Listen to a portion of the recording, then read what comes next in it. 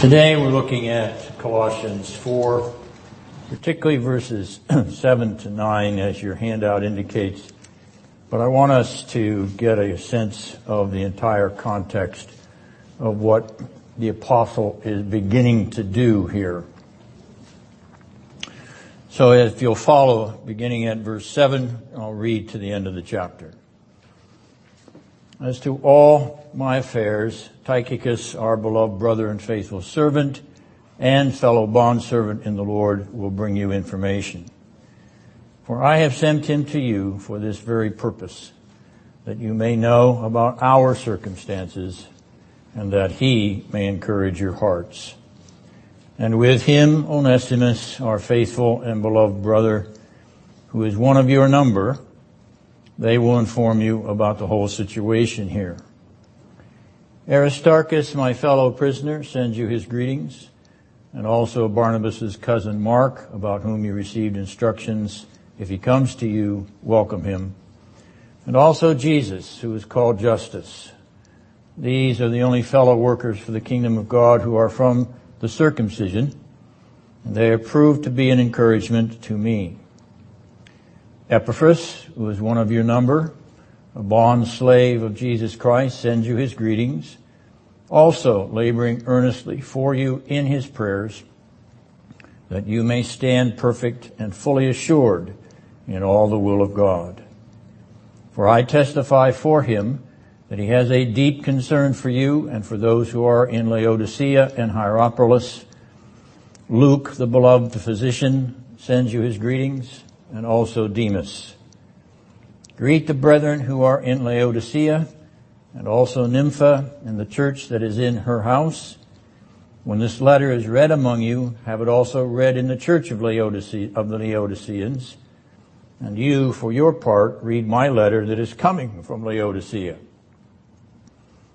Say to Archippus, take heed to the ministry which you have received in the Lord, that you may fulfill it. I, Paul, write this greeting with my own hand. Remember my imprisonment. Grace be with you. Now, there is a pattern here in these last 12 verses of this letter. And as you think about what I just read, I wonder if you notice where the difference lies. There's a broader pattern here, and I'm wondering if you noticed it, or if not, if you re-scan that section, whether you can pick it up.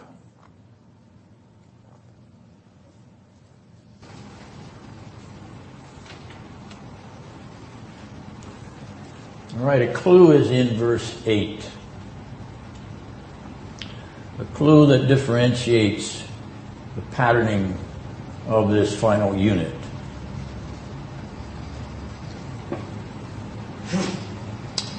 What is he doing with Tychicus and Onesimus?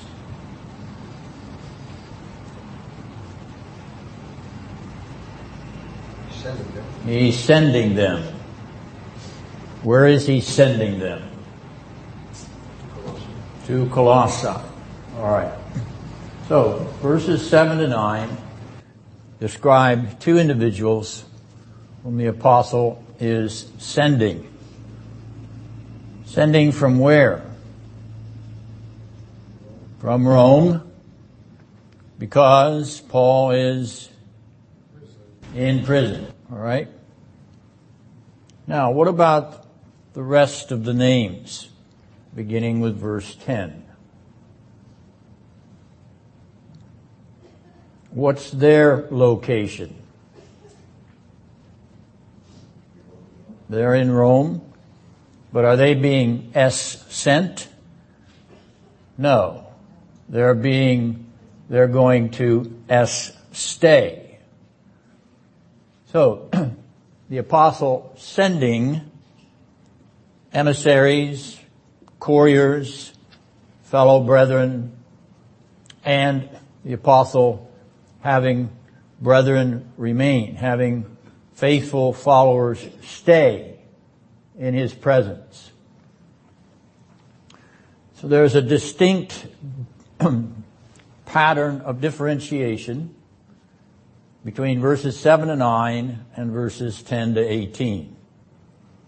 And the differentiation is based upon those whom the apostle sends forth and those who remain with the apostle in his present circumstance. This is an interesting paradigm. It has led to some speculation about the so-called apostolic parousia. That is, when the apostle sends forth someone, it is as Christ sends forth someone. As Paul the apostle has someone come to you, it is as Christ himself comes in his parousia. Now that may sound a little far-fetched, particularly if we think of the eschatological aspect of the parousia. But it is interesting that Paul uses language quite often in his epistles which refer to his children, his sons in the faith, particularly Timothy. And in sending forth his son, he is, of course, claiming to be his father in the faith. I'm not advocating this approach dogmatically. I'm fascinated by its potential because it folds the apostle and the disciples into the larger narrative of what is happening when Christ returns in his second arrival, as well as his presence with us now by his Spirit in his daily indwelling. Now, I'm not going to push that observation in this instance, but I do want you to know notice this differentiation. Those whom the apostle sends forth as the sending forth of himself. It is the sending forth of Paul the apostle in these persons who go forth from his presence. And those who remain in his presence gathered about him even in his imprisonment. Now, before we begin to look more deeply into the names, and we're going to spend the remainder of our study on this epistle on these names, before we penetrate more deeply into these 12 names, which are the totality of the names in the conclusion of the epistle, let's ask a question: why? Why such a detailed and extensive list of names at the end of this Colossian letter? Now, with our digital technology, we know all about windows. We can bring certain windows up on our computers, multiple windows. We have here in this list of names a window. It is a window onto the network of the Apostle Paul. Yes, Paul networked. He was connected. He was interconnected. He interfaced with individuals, with churches, with communities. We have here then in these 12 names a window upon the world of the apostle. A window by which he interfaces personally and intersects regionally with Christian communities and individuals whom he has sent or who have been followers to churches that he has established or have been established by those others in the name of Christ. This is a network of information. It is a network of mutual communion and interrelation. It is a network of Paul's gospel expansion, the expansion and confirmation and validation of his message. And with respect to the epistle to the Colossians, we remind ourselves of what that message is. What is this message that the apostle has proclaimed and taught and written about according to the letter to the Colossians? It is the mystery of the gospel of Christ.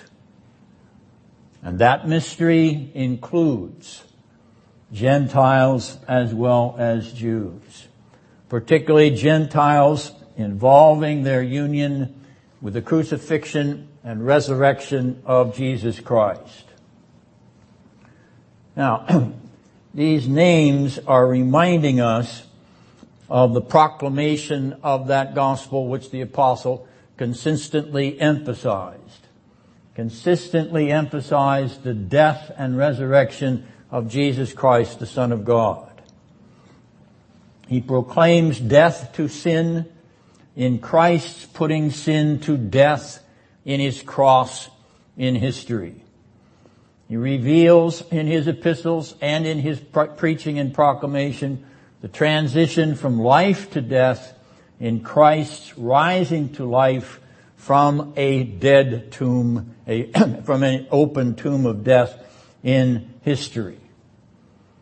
All of these names in Colossians 4 have been schooled in that mystery. They have been schooled in that reality, that union with Christ by grace, that union with Christ by dying and rising with Him. Their participation in that union is a virtual certainty, with the exception of Demas in verse 14, as we shall show subsequently. We are reminded then that being schooled in the mystery is one thing. Many are called. Participating or possessing the mystery is another thing. Few are chosen. Being instructed in dying and rising with Christ is one thing. Participating, identifying, possessing dying and rising with Christ is another. What the mind or the intellect or the rational faculty knows, the heart must embrace, or one is just going through the motions. The name Demas among Paul's entourage reminds us that Christ Himself has a Judas among His entourage. Now, this is not just a network of names and not merely a window into the apostles' world, although it is that. It is a network of those trained, taught, promoting Paul's gospel, which is the gospel of the grace of Christ in the mystery of the kingdom of heaven. He makes that stunning claim that what he is proclaiming is nothing less than the very verbal gospel of the risen and glorified Son of the everlasting God. That is an astounding and offensive claim, if it is true. But if it is true, then it is certainly accurate and historically verifiable. He has not altered the gospel of Jesus as liberalism argues and promotes time and time again. He has not corrupted the pure message of the meek and mild servant of Nazareth. No. He is proclaiming the very same gospel that Jesus gave to him by revelation on the Damascus Road and by years in the Arabian desert. This gospel is an ecumenical gospel. It is open to all peoples, nations, tribes, and tongue, Jew and Gentile, in Jerusalem and to the ends of the earth. We have here a network of workers in the mission of extension and expansion of the gospel to the world of Paul's day and their own day. These are missionaries, if you will, in this list. We too are co-workers as we support that mission of the grace of the mystery of Christ to the world in our own day. A church without an interest in the mission of the mystery of Christ, the crucified and risen Lord Jesus, a church without an interest in that message, that reality, that history, such a church is a dead church. It is no longer a church. It has become a social club. It has become a coffee klatch. It has become a community fellowship. It has become a way of escape, but it is not a church. The list of names given us in this chapter is an insight into the breadth and depth of Paul's missionary thrust and accomplishment. The widespread work of the Holy Spirit through preaching and teaching and testifying to the grace of God in Christ in the first century world. A proclamation which, according to the book of Acts, turned the world upside down. It is impossible for you to realize how fast Christianity spread because you live in a culture in which Christianity is common. But can you imagine how within the space of 50 years Christianity spread through the Mediterranean basin like a wildfire? You think that there were just these little individual churches in Philippi and Colossae and Ephesus and so on and so forth. There were hundreds of them. Hundreds of Christian communities, if not thousands of them. When Luke writes that statement about what the Thessalonian Jews had said in Philippi, that Paul was stirring up trouble and turning the world upside down, they weren't blowing smoke. They were telling the truth. Christianity was spreading through the Greco-Roman world with rapid fire. Colossians were not alone in experiencing the heat and warmth of that gracious gospel by the power of the flaming Spirit of God. All right, now back to our outline. And to verses 7 to 9 in particular, we'll focus. Yes, question? In relation to your comment, do you think this is the same thing happening in the Muslim world now? And do I think that The spread of Christianity is moving rapidly? there are places where Christianity is still moving very rapidly in parts of Africa and Asia, even in Central America. Is it the same rapidity of that first Christian world? That's hard to compare, but nonetheless, Christianity is advancing. In the work of the gospel is still reaching people who have never believed. She asked you about the Muslim. Did she say the Muslim world? I didn't hear her say the Muslim world. The world, or the newsletter that we got? Oh yes, yeah. It is interesting that social media, that MRF, Middle East Reformed Fellowship, keeps us informed about. And incidentally, if you don't have access to MRF, have your church asked to be put on the mailing list to receive copies of it and have it stuck in your bulletin as it's done here month to month. It's an excellent way of keeping up with what's happening with Muslim evangelism through the internet, through social media, through the cyber world. Because, of course, it's safer for these individuals to listen and to hear the gospel that way on their individual cellular device. So there's a great encouragement now, particularly because of Victor Atalla, who's the leader of the Middle Eastern Reformed Fellowship. He was a former OPC minister, incidentally. That Victor's work is bearing a great deal of fruit in terms of response from individual Muslims who are weary of Muslim terrorism and looking for a gospel of true peace. Now, having said that, it's historically interesting for us to place in perspective the difficulty of breaking into Islam with the Christian gospel. Ever since the 19th century, when Sam Zweimer and others gave their lives to devote themselves to Muslim evangelism, the converts have been by the handfuls, not by the bucketfuls, or not by the poolfuls. But there are interesting, because now of the internet, now because of social media, there is penetration getting into Muslim countries which are closed to the gospel otherwise. So this is a tremendous blessing. That now in a way that an individual couldn't have walked into those countries. It couldn't even take a Bible into some of those countries. Now, these people can hear the Bible read in their own language.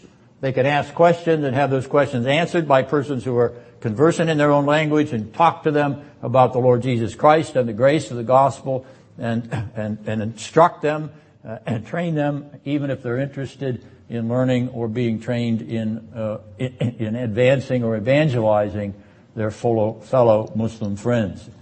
So that's a very interesting aspect of our modern situation with respect to the Islamic world. It is spreading more now there than it ever has in history to date. So that's wonderful cause for rejoicing. And as I said, that Murph newsletter keeps you informed of that. So something you can continue to pray about as you read that newsletter and realize, or even if you don't have the newsletter, you can thank God that the Holy Spirit is at work in the Muslim hearts and bringing Muslims in a number of Muslim countries, from Indonesia all the way to Saudi Arabia and Iraq and Iran and so on and so forth into Africa, etc. That they are number of them turning to Christ in greater numbers than we have seen in previous history. That gives me a chance to make that comment about Murph, which I think it belongs to us in a real way because its founder and its current leader, Victor Atullah, was at one time a member of the Orthodox Presbyterian Church. All right, now to the outline again, and concentrating on verses 7 to 9, asking a question as you scan those verses, and I've kind of given you a clue about which verses to scan here.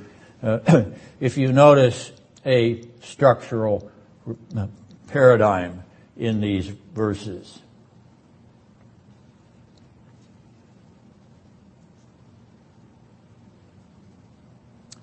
Now, when we're looking at structure, once again, we're looking at the Semitic mind, and we're scanning or we're examining for recursive duplication, repetition.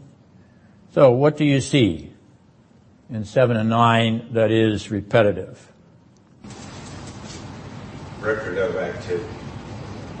No, I'm looking for actual words. Well, he starts with brother and then ends with brother. All right, now brother is one word, okay? So that's one word you've got. What's the adjective in front of brother? Yeah. Beloved. Okay, so we have beloved brother in verse 7 and in verse 9. What else do we have that's duplicated? Faithful. The word faithful. Very good. All right, now let's notice in verse 7. What is the order? The order is beloved brother plus or followed by faithful. Now, what is the order in verse 9?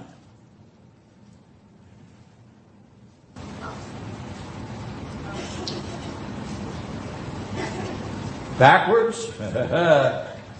Backwards. That's right, Chi. It's the reverse. Which is first? Go ahead, Chi. Which is first in verse 9 of what we looked at? Faithful is first, and then followed by beloved brother. Now, what do we call that, Chi? What do we call that reversal?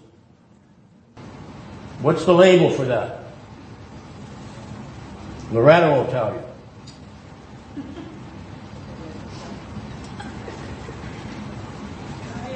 It is a chiasm, correct. It is a chiasm. Now, what does a chiasm do? Well, as Chi pointed out, it reverses or puts things kind of backward. But a chiasm is also a mirror device. It's a mirror reflection.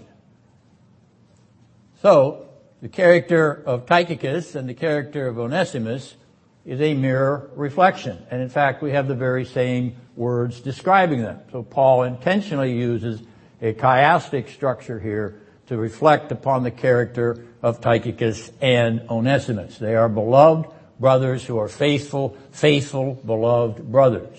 The reversal is unto the integrity of the unit. So this is a subunit of the epistle intentionally constructed in order to commend Tychicus and Onesimus to the Colossians.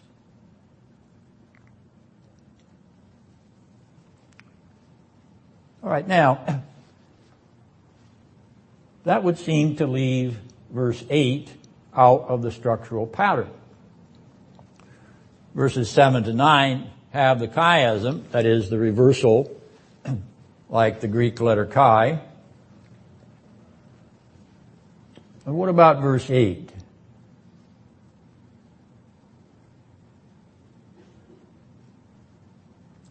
Well, it's sandwiched between verses 7 and 9, isn't it? It's the in-between. It's like the icing in the Oreo cookie. It's the center of the chiasm. Why? Because he's sending them. These two faithful and beloved brothers are being sent. The action which the apostle is initiating is described as him sending them forth from his presence to the presence of the Colossian believers and also the Laodicean believers, as we'll note later on. But that 8th verse also contains another word. And it contains the phrase, encourage your hearts. One of the central features then of the mission, the task of these faithful and beloved brothers is to encourage the hearts of the Colossians. Paul is not sending them to discourage them, even though he's warning them about this insidious error which is creeping into their fellowship. He's already armed them to defend themselves against that in chapters 2 and 3. It has some of the elements of a kind of Judaism in it. Also has a kind of element of Greco-Roman mysticism in it. Nonetheless, he has prepared them for that by this epistle, and he wants them to be encouraged in their hearts, in their souls, in their spirits, in their inner man, inner woman, as the case may be. Okay? He wants them to be stirred up to love and serve and praise the Lord Jesus even more as a result of their understanding that chapter 3, their life is hidden with Christ in God.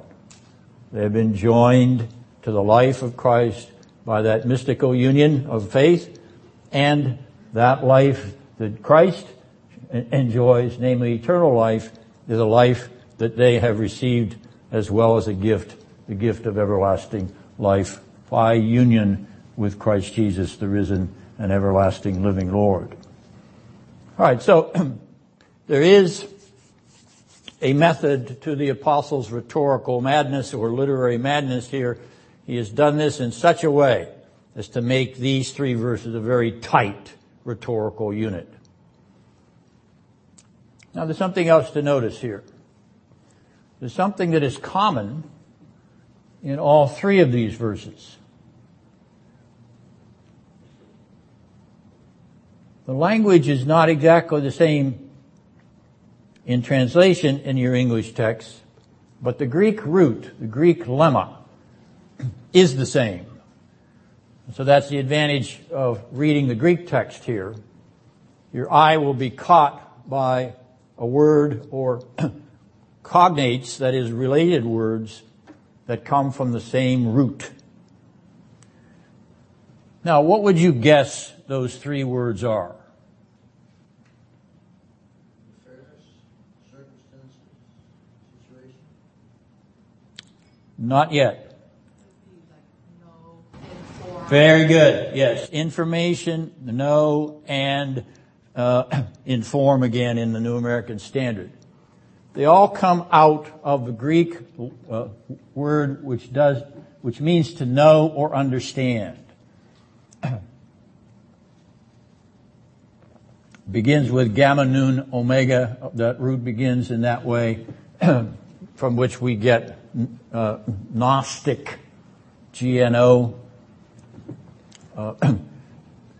The Gnostics were those that denied that there was common knowledge, there was secret hidden knowledge that made you an initiate into the Christian religion. Put that aside. Here, Paul is encouraging the Colossians to realize that they will receive knowledge, information, understanding of what his situation is as he's commending himself in that knowing or informative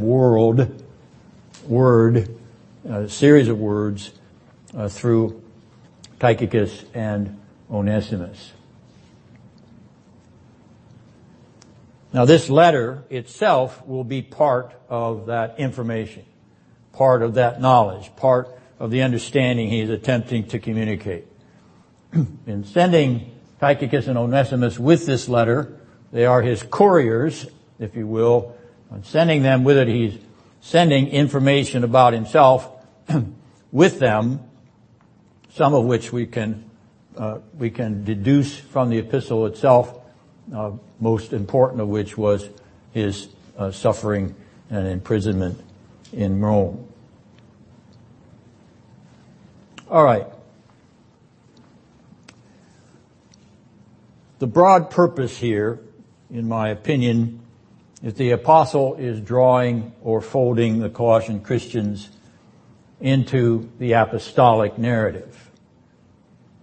Not only what is happening to him at present in Rome, but it was happening with Paul in Christ at present, and thus reflects on their union with the drama.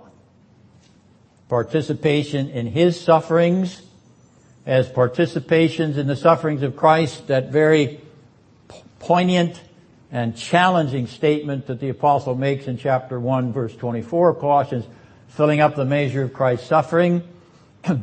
He is drawing them into a participation in his own suffering as a participation in the sufferings of Christ, which are not completed.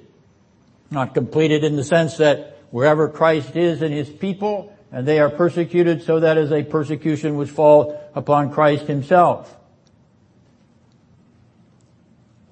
Not only their suffering in that sense, but their identification with Paul's aspiration in declaring the centrality of the life, death, and resurrection of Christ. Keep in mind that the apostle in the previous section of this 4th chapter is praying or longing for that open door. He can fold others into this very drama, into this very narrative. The narrative of ultimately the resurrected, risen, and glorified Christ. Paul says, I want you to know all these things which Tychicus and Onesimus can share with you, communicate to you, which you can hear when this epistle is read to you. Keep in mind, as we noted, this letter was going to be read to the congregation of the Colossians as well as to the congregation of the Laodiceans and the people of Hierapolis. You can meditate on what I am sending to you. You can act upon what I am sending to you. There are ethical instructions here for you to follow.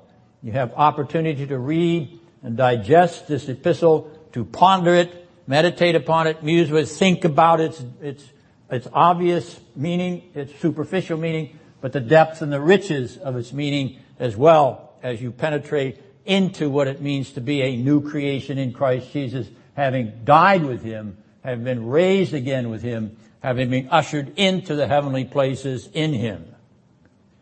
That is rich, vibrant penetration and realization, as well as actualization of Christ's presence by his Spirit in his people. Paul wants to fold the Colossians into his life in Christ as he folds them into Christ's life for them. As Christ lived it for us, Paul and them, as they live it in Christ, Paul and them. As they reciprocally know and understand and are informed about this in Christ life as it is richly and lavishly and wonderfully revealed to them through Christ Jesus and through the apostle in Christ Jesus. Here is this union motif in its most profound aspect. You are being joined unto the Christ who in history did what he did for your sake so that he may now be in you. And that history that he performed is now revealed or performed in your history. The historicity of Jesus of Nazareth is absolutely essential. The historicity of the incarnation of the Son of God is absolutely essential to the Christian faith. Without it, you have no connection to heaven, to salvation, to justification, to redemption. It must have been worked out historically so that it can be communicated to you personally. You're not joined to a doctrine. You're joined to a person in history. That's what you're united with. It's not abstractions. It's not intellectualisms. This is a real, vital, personal engagement and encounter and realization. It's as sweet and ecstatic as a union of a husband and a wife. That's how real it is.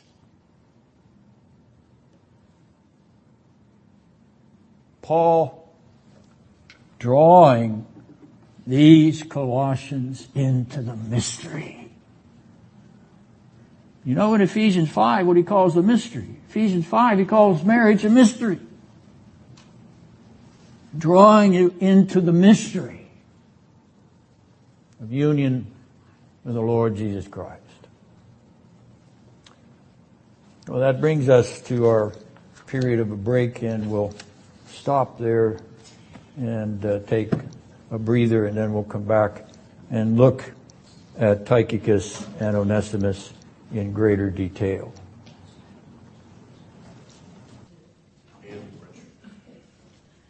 With respect to these names, we're going to need to be flipping back and forth in the scriptures, so I'll be telling you to turn to a certain passage, and we'll begin with Acts chapter 20, verse 4.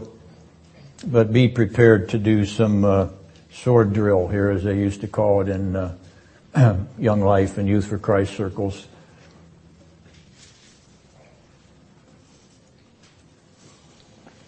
Acts chapter 20, verse 4.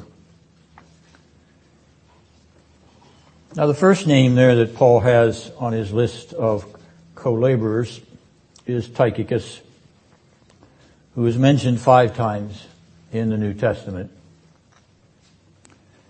And in Acts 20 verse 4, it tells you where he was from.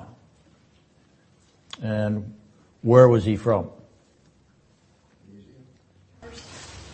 Ben? Asia. He was from Asia. Now does that mean the Gobi Desert? I don't think so. Asia Minor.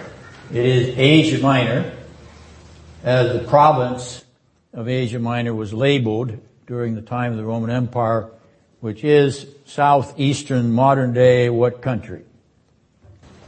Turkey. Turkey, modern day Turkey. So Tychicus is from Asia Minor.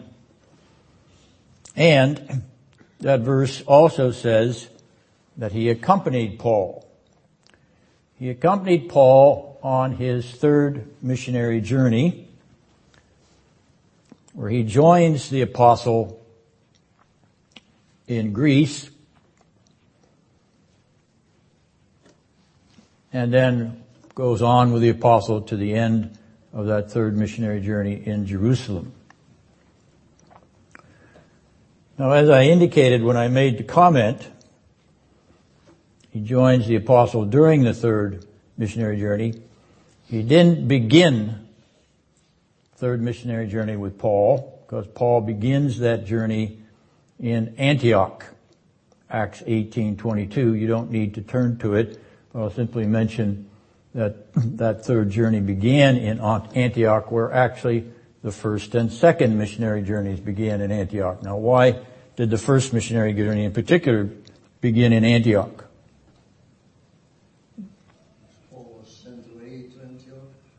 But why Antioch? What was distinctive about Antioch?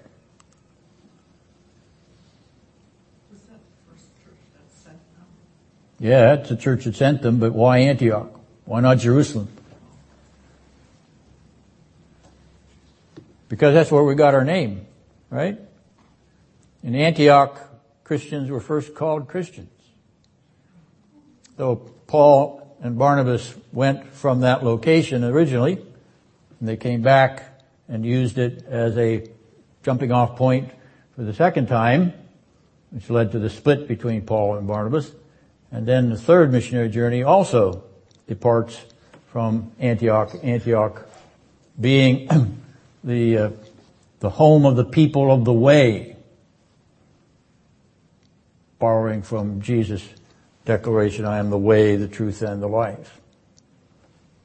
Well, all right, this lengthy third missionary journey, it's lengthy in terms of travel distances and also in terms of time. It begins in Antioch, and Tychicus is going to come into it. But after Antioch, Paul goes overland. Barnabas goes overseas. He goes by boat back to Cyprus with John Mark. But Paul goes overland back through his home territory in Tarsus and then beyond to Galatia. Now you might think about that with respect to this letter. If he went overland through Galatia, which is north central Asia, Asia Minor, or Turkey. Sometimes the whole region is called Asia Minor, but it's actually broken down into provinces, and Asia Minor was just the name of the one province. And you're going overland, why didn't he drop down into Colossae? Well, we don't know why he didn't, but he did go more north central through Asia Minor and then reached Ephesus at the end of that overland journey. And yes, go ahead, Randy. Last week you mentioned an extra missionary journey. That would have been the fourth one, not Yes. the third one. Yes, not the third one. That's the one that we suggested comes after he's released from the first Roman imprisonment. So all of this is before the Roman imprisonment. And he comes to Ephesus, as I indicated in Acts 18:24, and he stays in Ephesus. How long did he stay? More than 2 years. Altogether, about 3 years. Yes, the text in Acts 19 says 2 years, but he was back and forth probably, when you add it all together, 3 years altogether. That's chapter 19, verse 10. He remains in Ephesus, speaking in the school of Tyrannus, but leaves Ephesus to go to Macedonia, chapter 20, verse 1. Now, on his second missionary journey, he had also gone to Macedonia. This is when he received the Macedonian call. It was the first time that Christian missionary had gone across the Hellespont, which is the bridge between Turkey and Macedonia, and made his way to Philippi, to Thessalonica, Philippi, Berea, and so on. So he goes back to Macedonia, and he retraces his steps of the second missionary journey to Greece. In chapter 20, verse 2, we don't know much about the details there. But he's back in verse 3 of chapter 20 with Macedonia again, so he's retreated, he's retraced his steps, he's gone to Greece, he's retraced his steps back to Macedonia, and now it is in Macedonia, chapter 20, verse 4, that Tychicus joins him. Now in verse 5 of this 20th chapter of Acts, he goes ahead with others to Troas, which is not the same as Troy, incidentally, it's a separate city. in verse 5, which on the northwestern tip of modern day Turkey, so it's back in Asia Minor in general. And Paul joins them in verse 6, sailing from Philippi. He goes down the coast then to Miletus. And here is where he calls the Ephesian elders to himself in verse 17. Notice he is not in Ephesus when he gives this address to the Ephesian elders. He's in Miletus. And when he finishes that address in chapter 21 verse 17, that's not when he finishes it, but when he finishes the address, then we learn in chapter 21 verse 17 that he went on to Jerusalem, where he was arrested and taken to Rome and prison at the end of Acts 28. All right, so Tychicus is a part of Paul's third missionary journey, joining it about halfway through its, shall we say, logistical or its itinerary. He is now, in the writing of the Colossian letter, in Rome with Paul. The interesting question is, how did he get there? Well, there are two options, aren't there? He was with Paul in Jerusalem when he was arrested. And so having been arrested with Paul, he may have been arrested as well. He may have been a fellow prisoner in the literal sense that he was charged with a crime and mutually imprisoned with Paul and on that ship that took the apostle to Rome.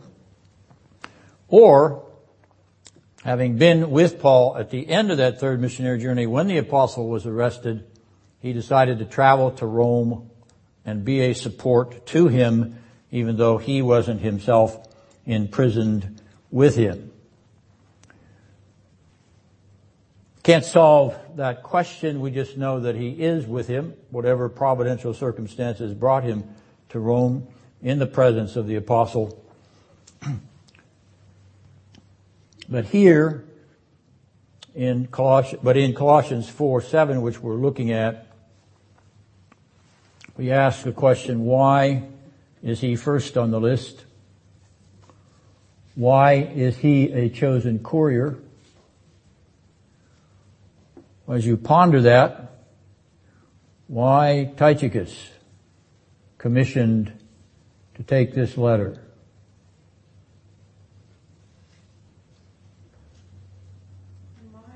My version says, Tychicus, our dearly beloved brother, faithful minister. So you're emphasizing his fidelity, he's trustworthy. All of that, I think, would be apparent or obvious. Any of them would have been trustworthy, the possible exception of Demas. Well, where was he from? He's from Asia Minor, yes. And Colossae is located in Asia Minor. Is it conceivable then that Tychicus was known, if not by face personally, but known by name to the Christians in Colossae? So he would be a logical choice to take the apostles' greetings and this letter to the Colossian believers. In other words, it makes sense to associate Tychicus with this epistle because he's associated with the region in which the city of the epistle is located,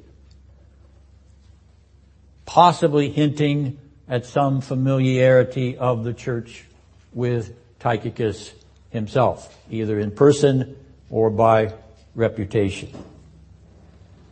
Yes? Also, when this is the English translation, Tychicus will tell you all about my activities. That sentence reads like the audience already knows who Tychicus is. So, because Paul doesn't explain who this person is. That's a good observation and possibly reinforces what we've been suggesting. All right, now the next mention of his name is in Ephesians 6. So if you turn forward to Ephesians 6, verse 21, passage that we looked at last week, because it is similar in language to Colossians 4, 3, and 4. Here at the end of Ephesians, Paul names Tychicus, as he does at the end of Colossians, and uses language in this farewell portion of the Ephesians letter, which is very similar to the language of the farewell portion of Colossians. Interesting, we have this language about praying on Paul's behalf, the mystery of the gospel, and him hoping that he can have opportunity of proclaiming it. It is similar in Ephesians and Colossians, And then he mentions Tychicus in both instances. Now we know that Tychicus in Colossians is carrying the letter to the Colossians as well as the letter to Philemon. And that's often why Colossians and Philemon are put together in commentaries. They probably would be better placed closer together in the canon of Scripture, but nonetheless, this is the order which we have, and so we'll deal with it. We know from Colossians 4 that he's carrying the epistle. Do we know from Ephesians 6:21 that he's carrying that epistle?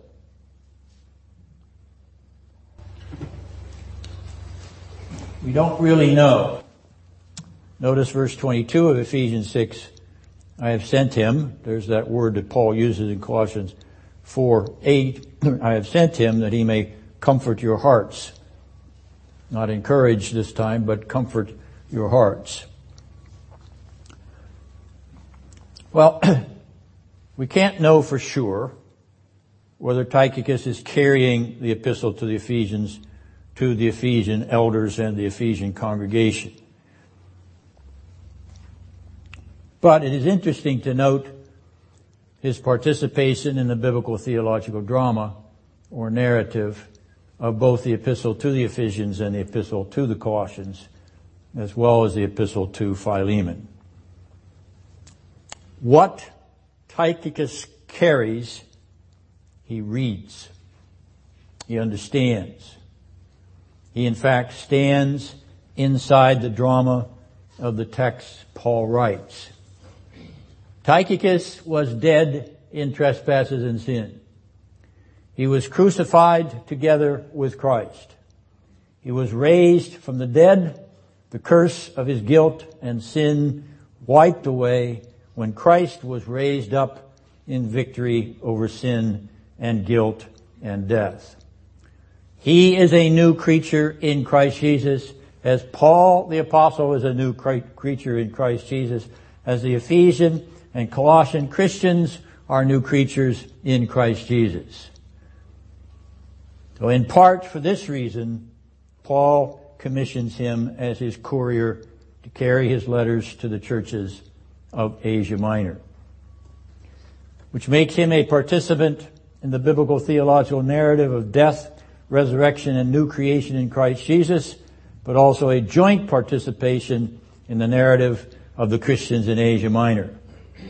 He's the bearer of the written revelation, and he possesses that meaning of that revelation in himself, so that he identifies with those in the churches to whom he carries the revelation of the Word of God in their death, resurrection, and new creation in Christ Jesus too. He participates in the narrative drama of the apostle. He participates in the narrative drama of the Colossian Christians, which is the same as the narrative of the apostle. This is a dramatic narrative interface. Now the next passage is 2 Timothy 4:12.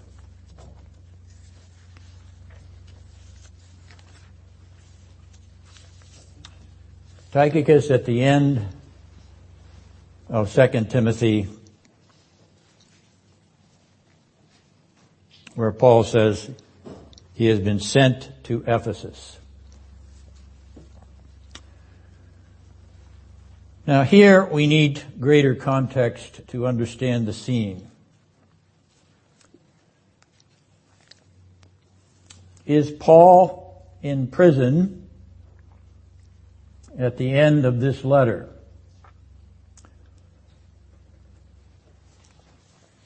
Yes, he is, as he indicates in verse 17 of chapter 1.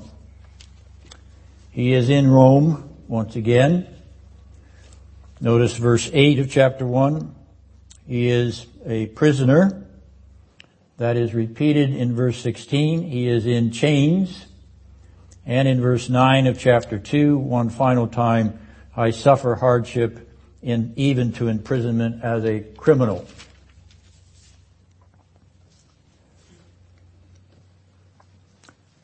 So he's in Rome. He is in prison. He is in chains. He is bound. Is this the same imprisonment as that which he refers to when he's writing the letter to the Colossians? In other words, is Paul's Colossian imprisonment the same as his imprisonment in 2 Timothy?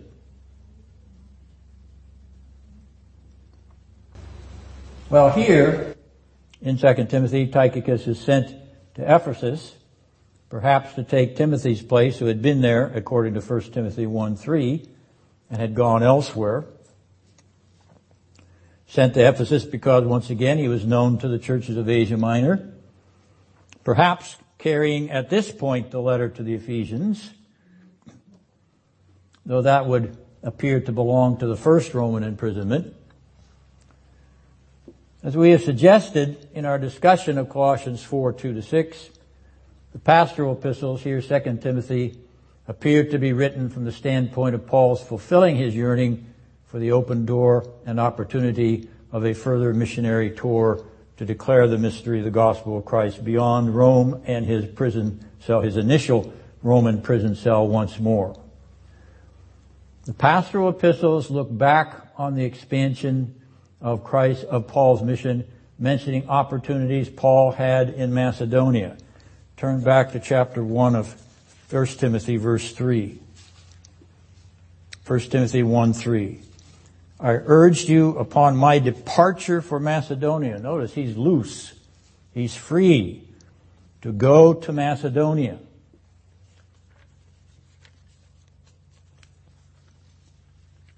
In 2 Timothy 4:20, we had our fingers on that one. Notice he says he left Trophimus sick at Miletus. He was free to go to Miletus. And finally, looking down at verse 5 of Titus chapter 1, what does he say about Titus? I left you in Crete. So, there's information in Titus and 1 Timothy that Paul was, by the grace of God, able to redeem the time for which he longed and prayed in the letter to the Colossians, and had opportunity to go beyond his Roman imprisonment or incarceration, and was therefore released to another fourth missionary journey.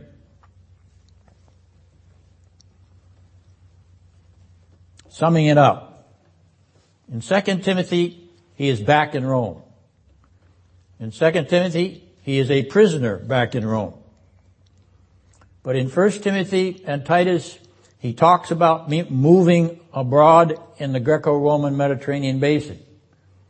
A number of locations are given. We mentioned Macedonia. We mentioned Miletus. He also lists Corinth and Troas and Crete in Titus.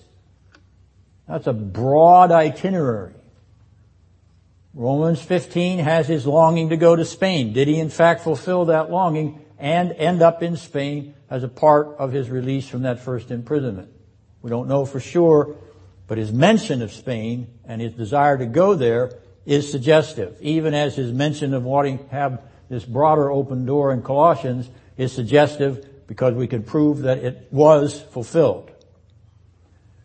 So there are two Roman imprisonments according to the construction of the whole biography of the apostle. The first Roman imprisonment, at the end of which he longs and hopes for an opportunity to preach the gospel of Christ after his release. Second Roman imprisonment is the fulfillment of that longing. That hope is accomplished with notations from 1 and 2 Timothy and Titus details of him looking back on it, even though he is at the end of 2 Timothy once again imprisoned and in bonds in Rome. Randy. So how come we don't hear much about this? Like when you see the missionary journeys in the Bibles, none of this is ever mentioned, right? The dominant view among critical scholars in the New Testament is that this is myth, this is fairy tale. In other words, a fourth missionary journey and a release and a second Roman imprisonment is an invention. Because Paul did not write 1 Timothy, 2 Timothy, or Titus. Oh, so it's based on he's not the author of those books. Based upon the fact that he's not, that those books are pseudonymous, that is, somebody wanted to appear to be Paul and wrote the pastoral epistles after Paul had been executed using his name. New American Standard ever give missionary pictures in his Bibles? Yes. Do they include the fourth one? No. Virtually no missionary traces do it, except if you look for it. You can look for it and see the suggestion of these locations taken out of what we just looked for the pastorals. So there are some very conservative Bibles that you may find it in. I shouldn't say that no Bible has a map of the fourth journey. You can put it together from this. But because there's so much resistance to it popularly, at least in the modern New Testament theological world, it's dismissed. That's bizarre. Yes, well, it's bizarre that it's dismissed when Paul's name is on all of these pastoral epistles in the first place. So the author has the right to put his name on the work. The burden of proof is on you to prove that he's fooling you, not on him to prove that it's him. The challenge is for us then to put all the pieces of the puzzle together in a coherent and consistent way, and I think what I'm proposing is a coherent and consistent way, whether it can be demonstrably proved or not. We are deducing from the evidence of the pastorals the second imprisonment. That's what we're deducing on the basis of the clues that we have here. It's kind of like a New Testament detective work. All right, now the last mention of Tychicus is in Titus chapter 3. In the 12th verse of that third chapter,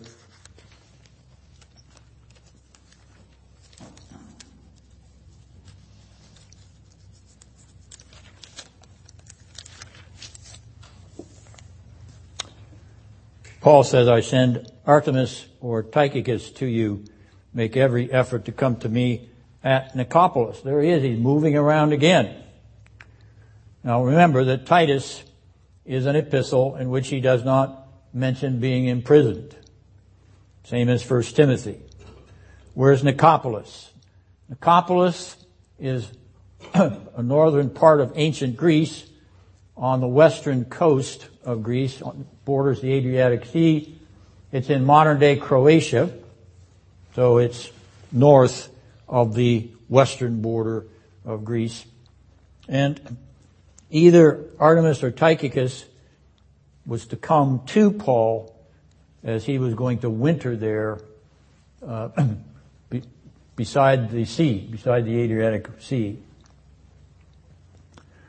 Now, once again, when Paul is writing this epistle, he had been at Crete, which is in the Mediterranean Sea, another large island.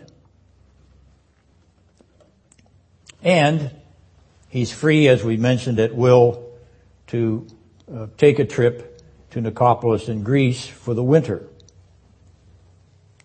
This means, in my opinion, that Titus was written before 2 Timothy. 1 Timothy also seems to have been written when he was out of prison.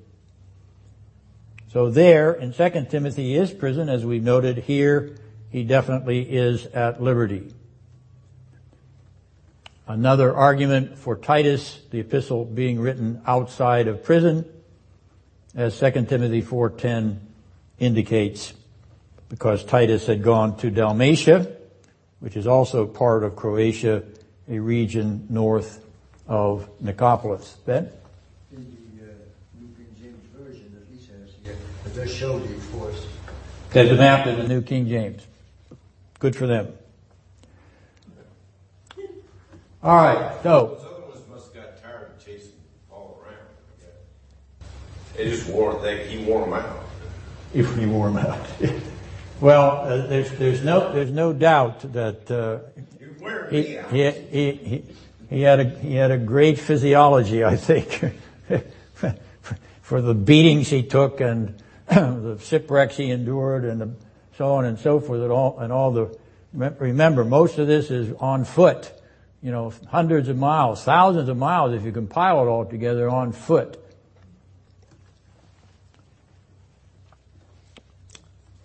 All right, so reconstructing the last reference here, Titus 3:12. Titus or Artemis take Titus's place in Crete. Titus comes to Paul at Nicopolis. Paul goes to prison. Second time to Rome. Tychicus, Titus, and others join him. 2 Timothy 4:10 indicates the me in bonds. They join him. Tychicus is then sent to Ephesus.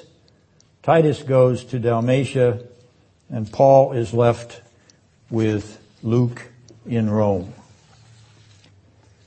All right, now that's a little bit complex, I realize, but nonetheless we realize also that the apostle's career is broader than we first understand it if we stop at the end of the book of Acts, if we stop at the conclusion of the third missionary journey. There's more to the story, and the more to the story, though fragmentary, comes from the clues that are given in the pastorals. All right, now that leaves us with the other name here in Colossians 4 in verse 9, and that's the name of Onesimus. Who was Onesimus?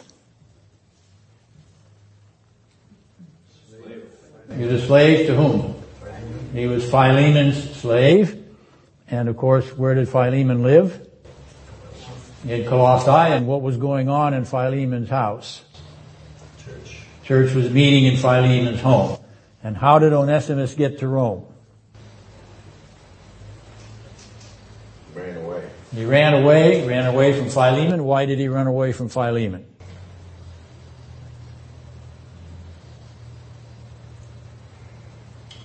Wanted to be free, I guess. Wanted to be free? No.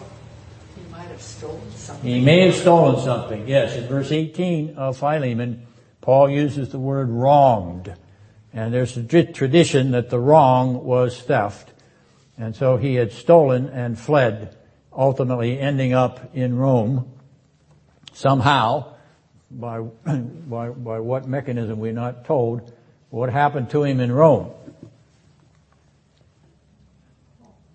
He finds Paul. And what else does he find? Or who finds him? Christ finds him, yes. Pardon? I don't imagine he was actually looking for Paul. No, perhaps not. It could have been providential or accidental, as we say, accidental providence. But it's not impossible, you see, that he ran to Rome or he went to Rome because Paul was there and he knew Paul knew something about Philemon. That is possible. But it's more likely that this is divine providence guiding his steps there, where he wasn't intending originally to get to Paul, but he did. And as Marge pointed out, Christ got to him. Christ redeemed him, and one of the ways we know that is from the language here in Colossians 4, that he's a faithful and beloved brother. He is a brother in Christ. And so you can look at my series on the Epistle to Philemon for more details about this, but in conclusion, I want to note one thing. I want you to note verse 11 of chapter 3. As we're talking about Philemon, or we're talking about Onesimus. Colossians 3:11 says that in Christ there is neither Jew nor Greek, circumcised or uncircumcised, barbarian, Scythian, slave or free man. Here's a beloved brother who was a slave. The name resonates with the message of the epistle. The message of union with Christ folded in to the mystery of the grace of the Lord Jesus Christ. Slaves as well as free masters like Philemon, they are welcome in the kingdom of heaven. All right, any questions? We'll have the opportunity to go over some of these details about the journeys again as we proceed through the list of the remaining names, and we'll work our way methodically through them in order to increase your understanding of what we know about these friends of the apostle and the network that they have. To Crete, to Dalmatia, to Croatia or otherwise, Macedonia. Notice the wide extent of this Christian network, which is conscious of the gospel of Christ as well as the missionary efforts of Paul and his companions. This is indeed a tremendous amount of activity on behalf of evangelizing the Mediterranean, Greco-Mediterranean world. So we're in Colossians 4 next week. Pardon? We're still in Colossians 4 We're still stuck in Colossians 4, yes. We're making our way slowly through Christian biographies, according to the Apostle Paul. Well, hopefully my New King James Version has that journey thing too, and I can really get Check the back, a right. better picture of it. Yes, thanks to Ben for pointing that Right. out. Well, let's pray. Father, we realize the depth of what has been revealed, even in the rhetorical inspiration of it. And we're grateful for what we can know about Tychicus and Onesimus as faithful and beloved brothers of the Lord Jesus Christ. Their lives joined in the mystery of the union of what Jesus has accomplished in his historical story, so that their historical story may be redeemed, sanctified, glorified, and exalted. We bless you for your work by your Spirit through your apostles and the network of the servants of the apostles in the first century, and we marvel at how your word and your Son's grace and truth spread throughout the civilized world. Pray that same blessing for the message of redemption in Christ Jesus for our world. How desperately she needs it, and we pray that she may hear and receive it according to your grace and good pleasure. Bless us in our own understanding of what it means to be part of the mystery of the union with the bride of Christ. And we ask that you sanctify us in that life for Jesus' sake. Amen.